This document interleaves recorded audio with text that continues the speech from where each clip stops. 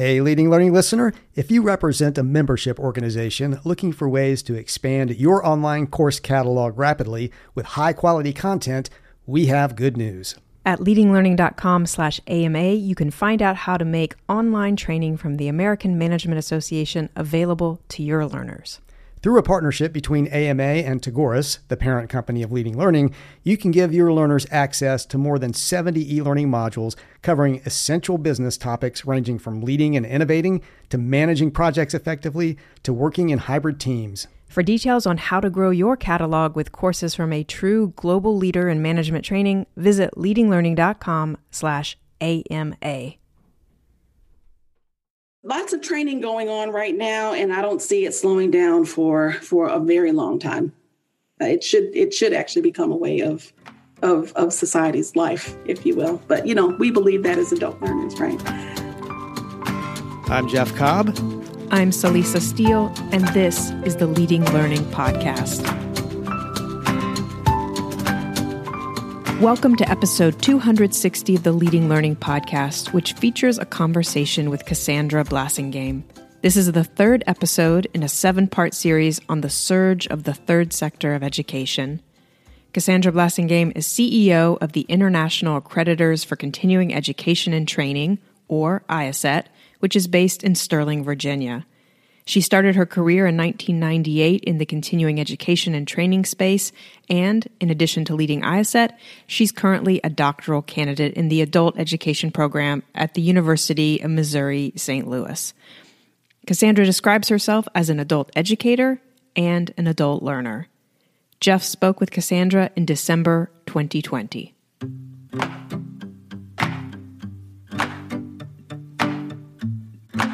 Can you tell us a little bit more about IACET, the work it does? And I know you're kind of new there too, so maybe a little bit about the role you're taking on and what your sort of day-to-day activities look like there. So I came on board officially as CEO in January of this year. What a time to switch jobs, considering no one really knew what was coming for us in March.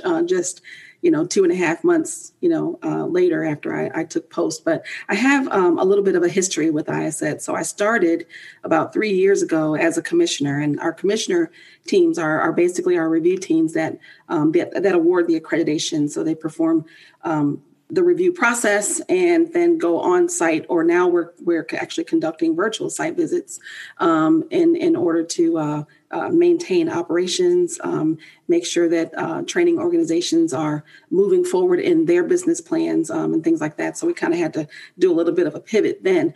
But I came on as a commissioner 3 years ago, and then last year I was invited to serve on the board of directors. And during my short time from September to December, we were looking for a new CEO, and I just decided to throw my name in the hat. And quite honestly, I was practicing, so I got the job. And so the current staff said, based on your reason for applying for the job, you can't practice anymore. You're no longer allowed to practice. So coming on board as CEO in January, and while IACET's been around for 30 years plus in terms of its activity in developing the CEU, it was it was managed by an association management company. So we're 3 years independent. It's almost like starting a new business, but yet not. So there's a little bit of a psyche to it all, because you think, we've been around for so long, why are we doing this? And then you kind of realize, okay, so it was managed, and now it's up to us to make sure that we are strengthening that foundation. So a lot of this year has been spent doing that. We are an accrediting body, and while we're an accrediting body, we are also a standards developing organization. And we accredit training organizations across industries, including colleges and universities. And we are also accredited by ANSI, which is the American National Standards Institute. So we received our charge, in short, going back to 1970 from the Department of Education to evaluate the feasibility of measuring continuing education and training. And through that study, under the Council for Continuing Education unit, evolved the measurement of one CEU as 10 contact hours. And then we were encouraged by the Department of Education to become an accrediting body or a standards developing organization, if you will. So that's us in short, and what I do here. Great. And I want to get back to that issue of accreditation here in a little bit, because that's so important, obviously, to the work that you do. I do want to ask, just knowing that, you took on the CEO role in January, you weren't on the board all that long before that. And then in March, all of this hit that's going on right now, this, just major disruption. And of course, that's just COVID. There are plenty of other types of disruption going on out there right now. I mean, what's the shift been like for you? You mentioned doing virtual accreditations now, but what else has changed as a result of everything that's happened out there this year? Yeah, really, the way we do business has changed, but it's not just changed for us; it's also changed for the industry as a whole, and of course those that are seeking the accreditation. And so, I kind of attribute the ability, to pivot and make the adjustments. Not only, with to my experience here with IACET, but I've followed the organization since 2006 and was really waiting for a chance to be involved with it. And that came into fruition in 2017. But I think that, what attributes to that is being a part of the continuing education and training industry and the creativity that is necessary in order for you to be successful in this industry, by working with, various organizations or training organizations, industries, if you will. And so I think that certainly has attributed it to us being able to make those adjustments and work alongside with our training organizations that are also doing the same, having to shift from face-to-face courses to online courses. And, we're poised to assist those training organizations or our accredited providers in providing them with guidance around distance learning and how to award CEUs to now, an online course versus it being face-to-face. So we have been pretty successful in helping others with the transition as we're working through it ourselves. But we have a really committed group of committee members, board members. Everyone brought their resources, our commission and our council. I've worked with many of them over the last 3 years. So it's one of them, that sits in this seat, and we all knew what it was that we needed. And not only, the commission and council, the standards council, but also our board. Everyone was uniquely just aligned with where we knew this organization had to be taken to and what needed to be done, especially during this year. And now as we get back on track, we're in year 2 of our strategic plan, and things are moving along, pretty nicely. But, not to be fooled, things are still very, very up in the air. And but, we're ready for it. Well, so you and I are talking now as part of a podcast series that we're doing on the third sector of education, what we call the third sector. And that's that sector made up of providers who serve adult lifelong learners after they finish their formal degree granting education. And you've already been touching on this to a certain extent, but I'll ask it again just to make sure we're kind of coming at it with all the nuances and perspectives that we can. So basically, where do you interact or have you interacted with that third sector of education? And that would be both professionally, and you've talked a little bit about IACET, working with training providers. Also personally, you talked about you're doing some additional lifelong learning right now as well. So can you talk a little bit more about each of those, how you interact with training providers, how you interact with just this idea of this being a sector in general, that it's this body of adult lifelong learners that have to be served. And then you as one of those adult lifelong learners. Yeah, sure. So I've interacted with this sector my entire career, coming into it. I started at a trade school where there was a room full of adults that were looking for a career change and knew that they could do that through a 2-year program at a trade school. I moved into continuing education and training at the community colleges, and that's really where I lived, and then moved, into 4-year schools.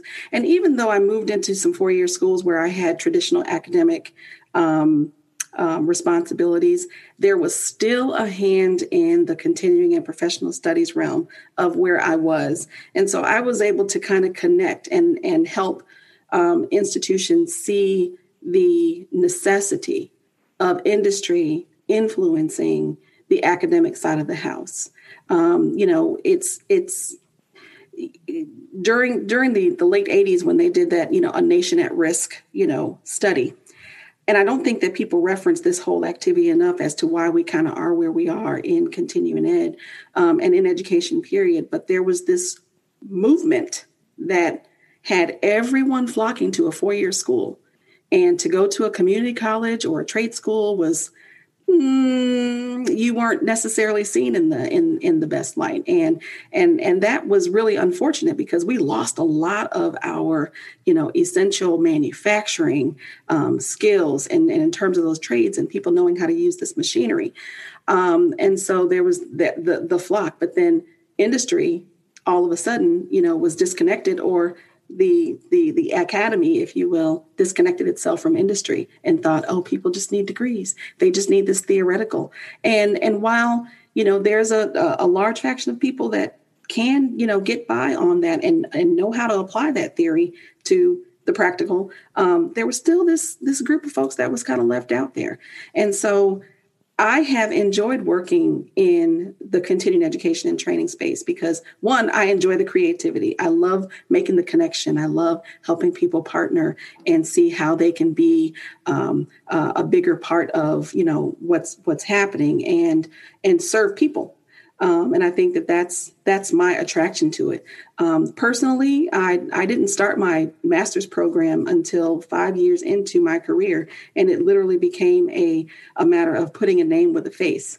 And so I became that person who was seeking those credentials and now finishing up a PhD. But even in my growing roles as a chief executive officer or a vice president of academic affairs or whatever my job is, I still need those practical skills that I don't want a 3 credit hour course for. I just need an 8-hour seminar, a 2-day course, a 1-hour webinar that's going to give me something that I can take right away and apply it so that I can maintain my competitiveness in the field that I'm in, or within the company that I'm working for. If you're looking for a partner to help you deliver the knowledge and skills your learners need, check out our sponsor for this series. For nearly 20 years, Blue Sky eLearn has been transforming the way organizations deliver virtual events and educational content. Blue Sky's customized, cutting-edge solutions connect hundreds of organizations to millions of learners worldwide. These include their award-winning learning management system, Path LMS, webinar and live streaming services for short events to multi-day virtual conferences, and learning strategy and development solutions. These robust, easy-to-manage solutions allow organizations to easily organize, track, and monetize educational content. We're truly grateful to Blue Sky eLearn for helping to make this series possible, and we encourage you to find out more at blueskyelearn.com. Now, back to the conversation with Jeff and Cassandra. If you were to imagine kind of a continuum, across all of the different providers that are out there, with one end labeled hodgepodge, kind of a mess, I guess, at one end, and the other end is partnership. What, in your view, is the level of awareness that the different providers have of the other types of providers in the third sector, and how well are they all working together? So where on that hodgepodge to partnership spectrum is the third sector as a whole, and where should it be? Mm-hmm, mm-hmm. Well, I think that this year has certainly created some opportunities for the partnering, if you will. I think that more so now than ever, providers are aware of each other. They want to know what they want to know what each other is doing, okay, and how they're managing, for one. And so there's a partnership within itself in terms of just peer support. But then you may have, a medical, provider who is looking to, make a financial part of their business or training a lot more robust, and instead of, perhaps hiring another person on board, they may elect to partner with, a finance related training organization. And I think that we'll start to see more and more of that in the future. And those are the kinds of things that I see happening. Those are the things that were pretty standard, as I came into the field of continuing education and training back in the late 90s. And it's essential. It is essential to survival. It's essential to, reaching various audiences. The meaningful partnership, idea can be very, very, lucrative in terms of, financial success, business stability. But then also, the reason why we are in business is so that we can make sure that, the business of the world, continues through developing these professionals or helping them skill up or, acquire, skills. So I think that, those kinds of partnerships, are prevalent. And I think that for the most part, most training providers are aware. There are, things that affect individual training providers, and those things that affect them, whether it's technology or the, integration of another topic area, are things that drive those partnerships and the thought of, seeking out one another. Technology is also a big one, and it's one that I get concerned about, especially for our smaller training organizations, that they may or may not necessarily have the resources to keep that infrastructure, but they may have some really, really good content. And so I encourage, providers to seek those partnerships out. And when you're seeking them out, that it's not so one-sided that you get swallowed up, but that it's a win-win, not only for you and the other provider, but also for the people who are seeking out the training. Mm. So it sounds like from your perspective, then, partnership is relatively strong in the sector and getting stronger, and there are probably some driving reasons for it getting stronger. Is that a fair assessment? I believe, yes, it is. Yes, it is. I do believe that. And that may relate well to this next question, which I suspect I know your answer to, but it's just going to be interesting to see how you respond to it. And that's, that our view is that this whole third sector has been growing in size and importance over the past few decades, and probably dramatically more so in the last several years. We were talking before we hit record about how you're starting to see, the phrase lifelong learning come up in headlines and in papers. You never used to see that before. So what's your perspective? I mean, do you agree that it's been growing in importance? And to the extent that you do, what do you think are the key factors contributing to that growth? Okay.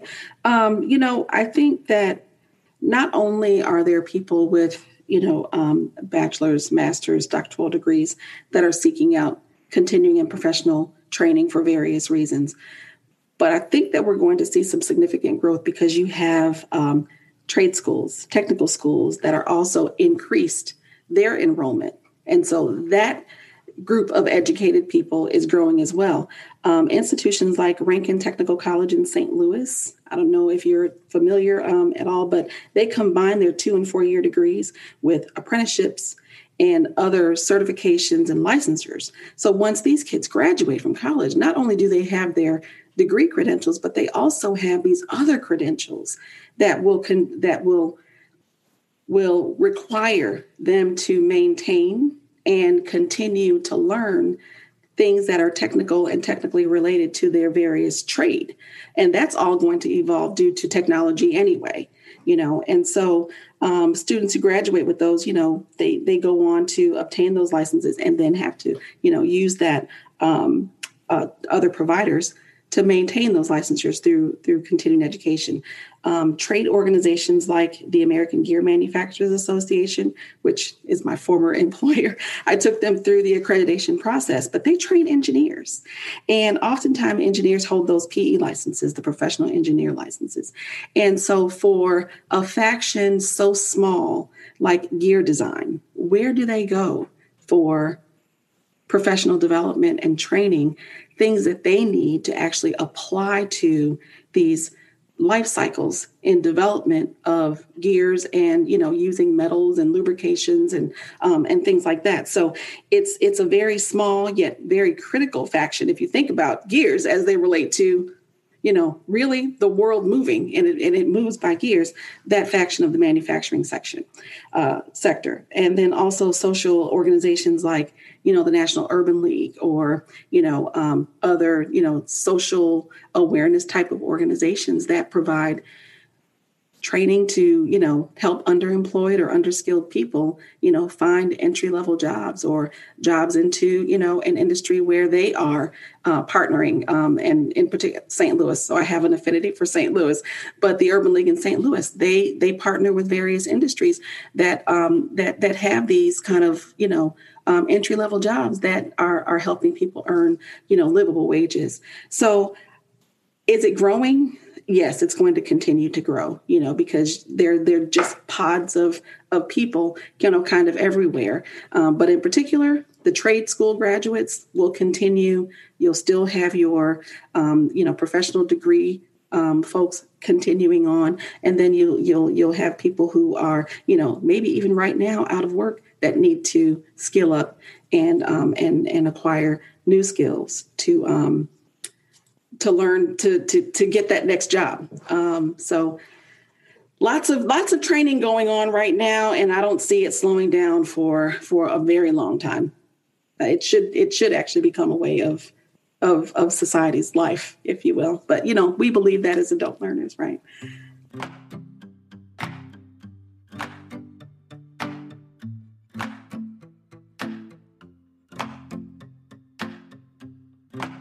What do you see as some of the major opportunities for the third sector right now?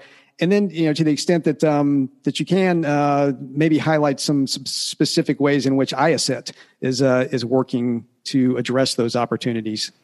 Okay. So again, I think the major opportunities that exist are the continued growth and individuals that will need to be served. And I think that, anyone who is looking to maybe even start a training organization, can really do an environmental scan to really kind of see, what the needs are, that are out there, for training. But I also, strongly encourage, partnerships in that as well. But I think we continue to pay attention to our providers. We're responsive in delivering solutions. We do our fair share of surveying our accredited providers, and in a way, we've been able to capture some meaningful data. And we actually did a couple of surveys this year where we were able to provide some professional development and other resources in a timely response to everything that was going on to our accredited providers. So that's kind of one of the things that we do. We're a staff of 9, so we're very small, a small organization doing a lot of big things, but we depend very heavily on our volunteer leaders. And while our commission is not necessarily volunteer, they work with us through the accreditation processes. They are located all over the world, so we have a solid international presence. And in terms of, where our accredited providers are, I think we're in about 21 different countries now. And so we're starting to, make sure that we are, we have our ear to the ground. And we depend pretty heavily on our commission, our standards council, who are all professionals in continuing education and training who bring back, a lot of intel that really helps us, to kind of inform the way we do business and the way we're servicing our accredited providers and future applicants, for the accreditation process. Our boards and committees, volunteers, but again, mostly continuing education and training professionals that also, provide resources and intel, to the industry. So what we do as a small, usually it's about a one-person, department, with the exception of our accreditation team, is make sure that we're taking all of that in and plugging it into our very active strategic plan, so that we can, maintain our responsiveness to the industry. Now, I noticed on the IACET website that digital badges are highlighted. That seems to be a focus for you right now. Can you say a little bit more about what kind of opportunity you're seeing there, and whether it's badges, whether it's just alternative credentialing in general, and maybe how those dovetail with the CEU as a unit of measurement as well? Sure. So the open digital badging is a standard that is developing here at IACET, and we're trying to make sure that we're kind of on the forefront of that. So we're working with a university professor who is on our training team to develop that, along with a group of individuals who have developed that emerging standard, if you will.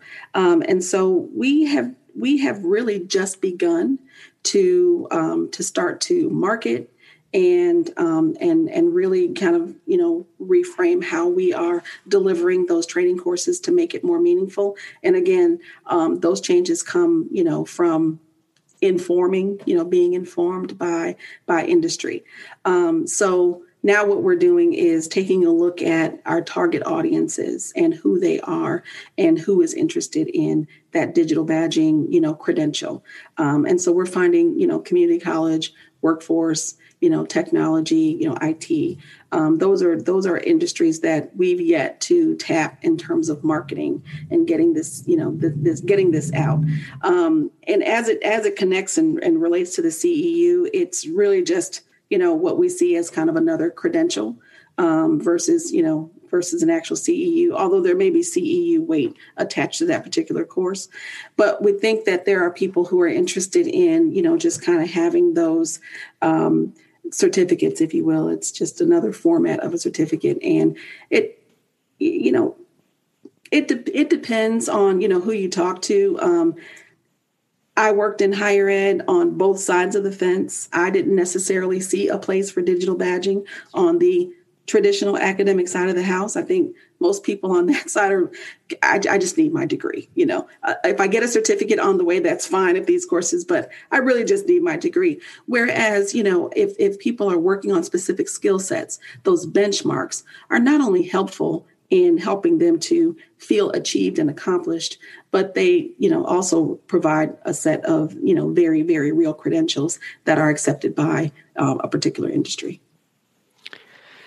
And I think that notion of, as you just put it, very, very real credentials feels like an important one right now, because if you're not in the degree world, for example, and you're getting some form of continuing education, some form of continuing learning, it's helpful for that validation to be there. So for an employer or whoever might care about that education to know that it's valid, that there's some teeth, behind it, basically. So related to that, could you talk a little bit more about the role of accreditation in lifelong learning in the third sector? So for example, the CEU is that's a standard that you have established, that you accredit providers of. Why in your mind is that important? And do you see that growing in importance as there's more and more focus on lifelong learning? Mm-hmm. I do see the growth. Like I said to you earlier before, Jeff, I have watched this organization since about 2006 and really was interested in, taking, former institutions that I worked for, through the process even then. And so I'm very pleasantly surprised to see the growth that the organization, has experienced even since then, not only in number in terms of accredited provider, but the establishment of the standard and the accreditation from ANSI that came, I think, with the first standard was accredited, I think, 2006 or 7, something like that. So we are on our third version of the standard, and it continues, to improve at the hands of our commission upon, feedback that we get from our accredited providers that are going through the application process, and people that are going through the application process even prior to them, becoming accredited. So, there's definitely has been some consistent growth over the years. Where I see that going in the future is it continues. Now we're starting to see more colleges and universities seek our accreditation out, and it's primarily, probably, I would venture to say that, even when I worked on the traditional side of the house, going through regional accreditation experiences, there wasn't really anything that would, accredit or, provide some framework for the continuing education side of the house to, operate. And the IACET 2018 standard does just that. It provides that framework. It provides, the background information on training adults and how you should operate and how to develop a course and what the instructional design should look like. How, you conduct the business in terms of record keeping and transcripting, doing the CEU calculation and making sure that you are providing, a viable and assessed learning experience for people who are seeking it out.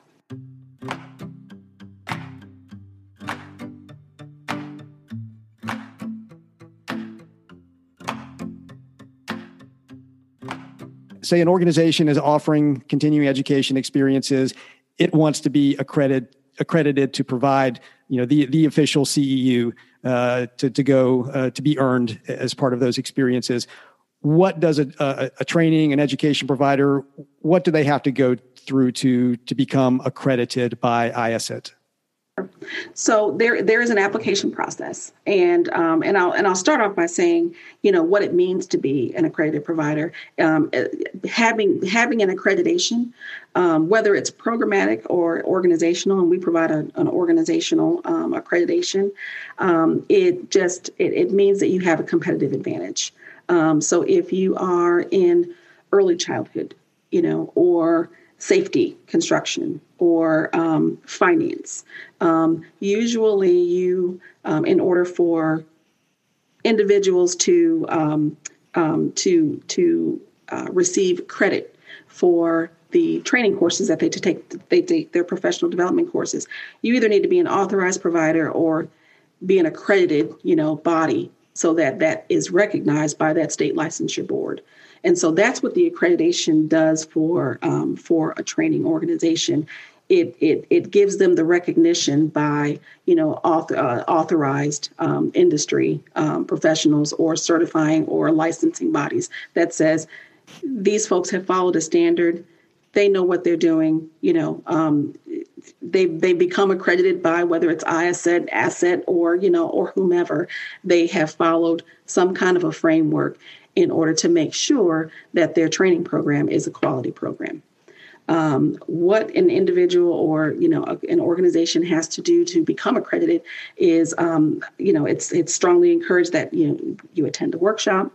You purchase the standard and the application, and you begin to work through that, and then you would continue on the process by paying the applicable fees and submitting the application to then begin the review process. And the review process usually takes about 3 months or less. It really just depends on how well you have your processes and your policies documented, and that you've actually offered your program for at least 3 months and been in business for at least a year. There are obviously plenty of providers out there who are not doing that, who are not accredited, who we don't necessarily know what standards they're adhering to. In many ways, the broader world of adult lifelong learning is a little bit of a Wild West, which it seems to me, could potentially, a threat may be too strong a word, but it can damage, I guess, the ability for lifelong learning to be taken seriously by employers and others who are having to kind of gauge it. I guess I'd ask, do you see that as a threat at all? Is it one you're really trying to address with your work? And then what other threats are out there right now that, may stand in the way of the third sector really being appreciated and valued to the degree that it could be?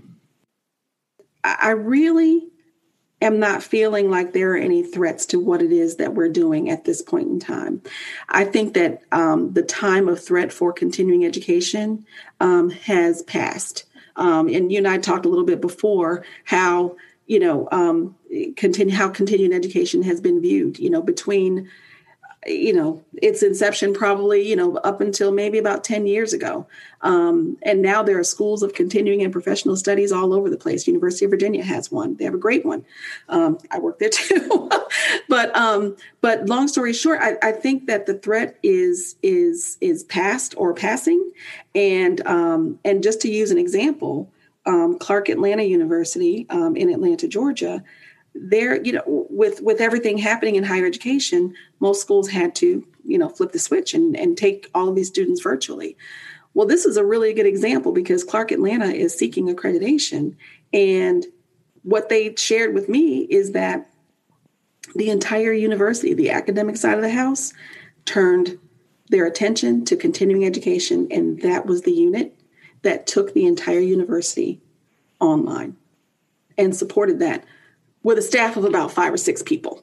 And so it's an incredible time, and I think that they're probably not the only institution that has thought to do that, but they're the only one that I know. And it would also just make sense for other institutions to, if they don't have that side developed, that they would say, let's look at the group of people that have been doing this, for a long time and that really have a handle on it. But it speaks volumes, to the leadership of an institution that values and places a lot of value on the continuing education arms of the institution. So I think that, not only in that area, but then when you start looking at industry, across the board, I think that the threat's passed, and I think that there's, a lot of opportunity. We've seen an increase in interest and leads. And so, the word is out, if you will, and they're starting to look at their peers and they're like, wow, they're accredited, I better do something. And we've, had testimonies where, people have said it's literally saved their business. So it's kind of hard for me to answer that question right now, given everything that's going on and the pivots that are taking place. And I think that people are now, like I said, just kind of tapping into that creativity and coming up with solutions and finding that the IACET accreditation in particular is a viable solution. I think that's such a great point about it has been, I think, and I've heard of a number of cases, or I feel like I've at least read about a lot of cases where this has been sort of a hero moment for the continuing education divisions in higher education, because higher education in general is under so much fire right now, the bachelor's degrees in particular, and is that, worth what it used to be worth, all the debt that's associated with it. But those continuing education units, certificate programs, those are thriving at a lot of universities and are really pulling a lot of institutions through. So that's a great point. Now, when you look out to the future, IACET has its plans, obviously. You've talked about some opportunities that are out there. But when you look out to that sort of future of the third sector in general, what are you seeing? I mean, is it continued growth? Are there disruptions that are coming? Looking into your crystal ball, what's out there? Well, I don't know if I have a crystal ball, but I think the only disruption that I can foresee will be technology and how technology and the advancement of various industries happen. Those are the only disruption. And quite frankly, it was it was a disruption that actually saved us all, this year by, moving to Zoom. I'm sure they're very, very happy. All of the platforms are very, very happy about, the shift in technology and what they've been able to put into place to really help people survive. But I think that within various industries, the technologies that evolved could be a little bit of a disruptor, like I said, especially for, smaller training organizations. And if you look at manufacturing in particular, how you've gone from, manual machines to CNC machining. And there are some, manufacturing companies that still use a lot of those manual machines, to carry out their business. But what happens when, things get too big? And even though you'll need people to skill up and learn how to use those machines, it's not an end all. And so I don't even think that technology is something that causes, or automation causes people to lose jobs. I think it causes for people to skill up, and you still need someone to maintain and run that machine. You might not need two people, but you might need two people. It just depends on the level of machinery that you have. But technology, I think, is probably the biggest disruptor, and the readiness of various industries to be able to tackle that. And for those who are providing the training, providing the education, basically those providers to this third sector, thinking about the potential for technology disruption and maybe other types of disruption that are going to come along. Any final words of advice or caution you would have for those who are serving the third sector? I would just say make sure that your programs are really strong. Strengthen them. Make sure that you are, doing your due diligence by, being informed by the industry, whether it's, yourself or subject matter experts.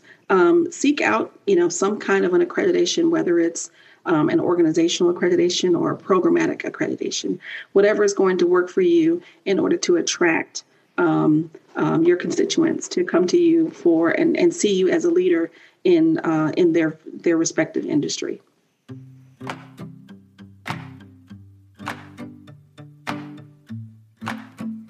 Cassandra Blassingame is CEO of the International Accreditors for Continuing Education and Training. Learn more about IACET at IACET.org. That's IACET.org. You can find show notes at leadinglearning.com/episode 260, along with a transcript and a variety of resources related to my conversation with Cassandra. At leadinglearning.com/episode 260, you'll also see options for subscribing to the podcast. To make sure you don't miss the remaining episodes in this series, we encourage you to subscribe. And subscribing also helps us get some data on the impact of the podcast. And we'd be grateful if you would take a minute to rate us on Apple Podcasts. So Lisa and I personally appreciate it, and reviews and ratings help the podcast show up when people search for content on leading a learning business. Go to leadinglearning.com/Apple to leave a review and rating. And we encourage you to learn more about the sponsor for this series by visiting blueskyelearn.com. Lastly, please spread the word about Leading Learning. In the show notes at leadinglearning.com/episode 260, there are links to find us on Twitter, LinkedIn, and Facebook. Thanks again, and see you next time on the Leading Learning Podcast.